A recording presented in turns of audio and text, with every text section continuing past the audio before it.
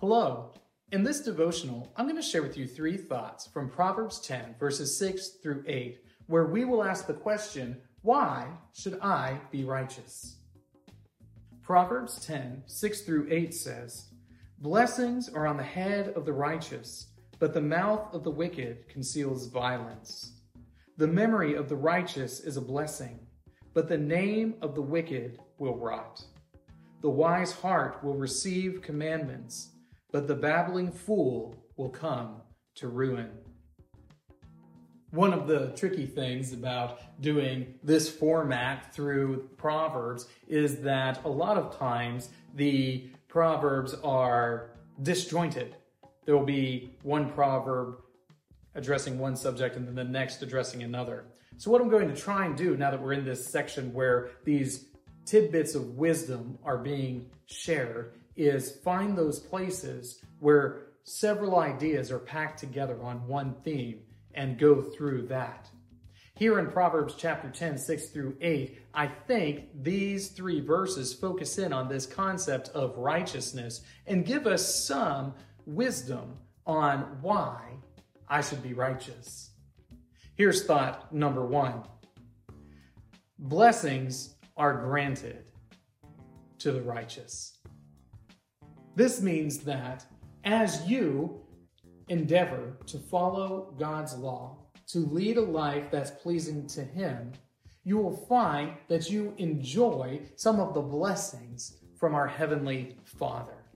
In fact, one of the things I think is that as you follow God's law, you recognize that leading your life in such a way is in fact a blessing, that it inevitably results in a closer relationship with your Heavenly Father, which provides you with greater insight into His character, which allows you to love Him all the more, which helps you as you continue to attempt to be increasingly righteous, trusting in Him.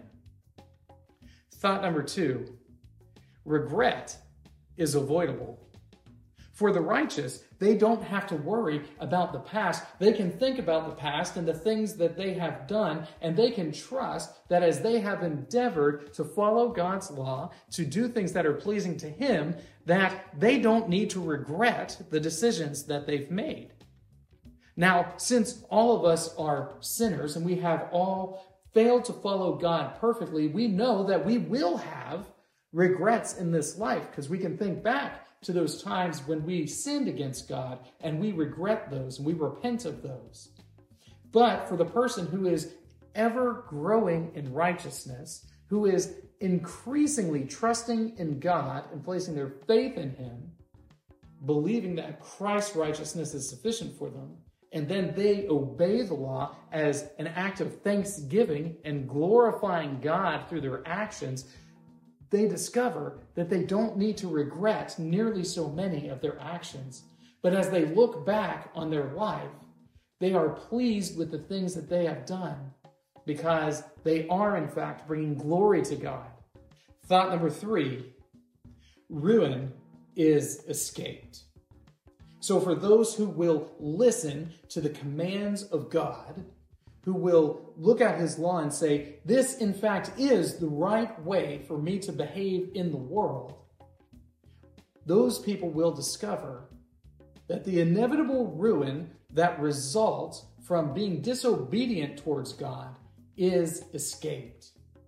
You don't have to worry about that catastrophe coming upon you, about those lies that you told coming back to bite you in the tail. You don't have to worry about that if you have been ever increasingly obeying the commands of God.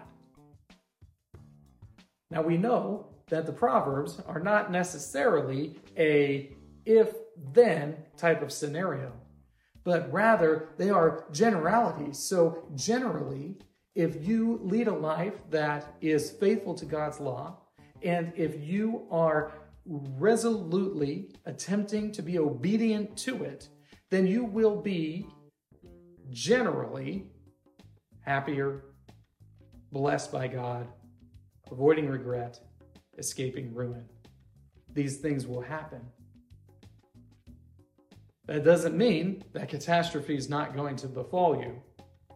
But what it does mean is that you will better be able to manage those difficult areas of life when they arise, because you have been faithfully trusting in the Lord and you recognize his ultimate authority over all things. These three thoughts come to you from Proverbs chapter 10, which is the reading associated with this devotion. If you'd like to read through the Bible with me, you can do so by joining the Facebook group Through the Bible, where we are reading the text of Scripture together.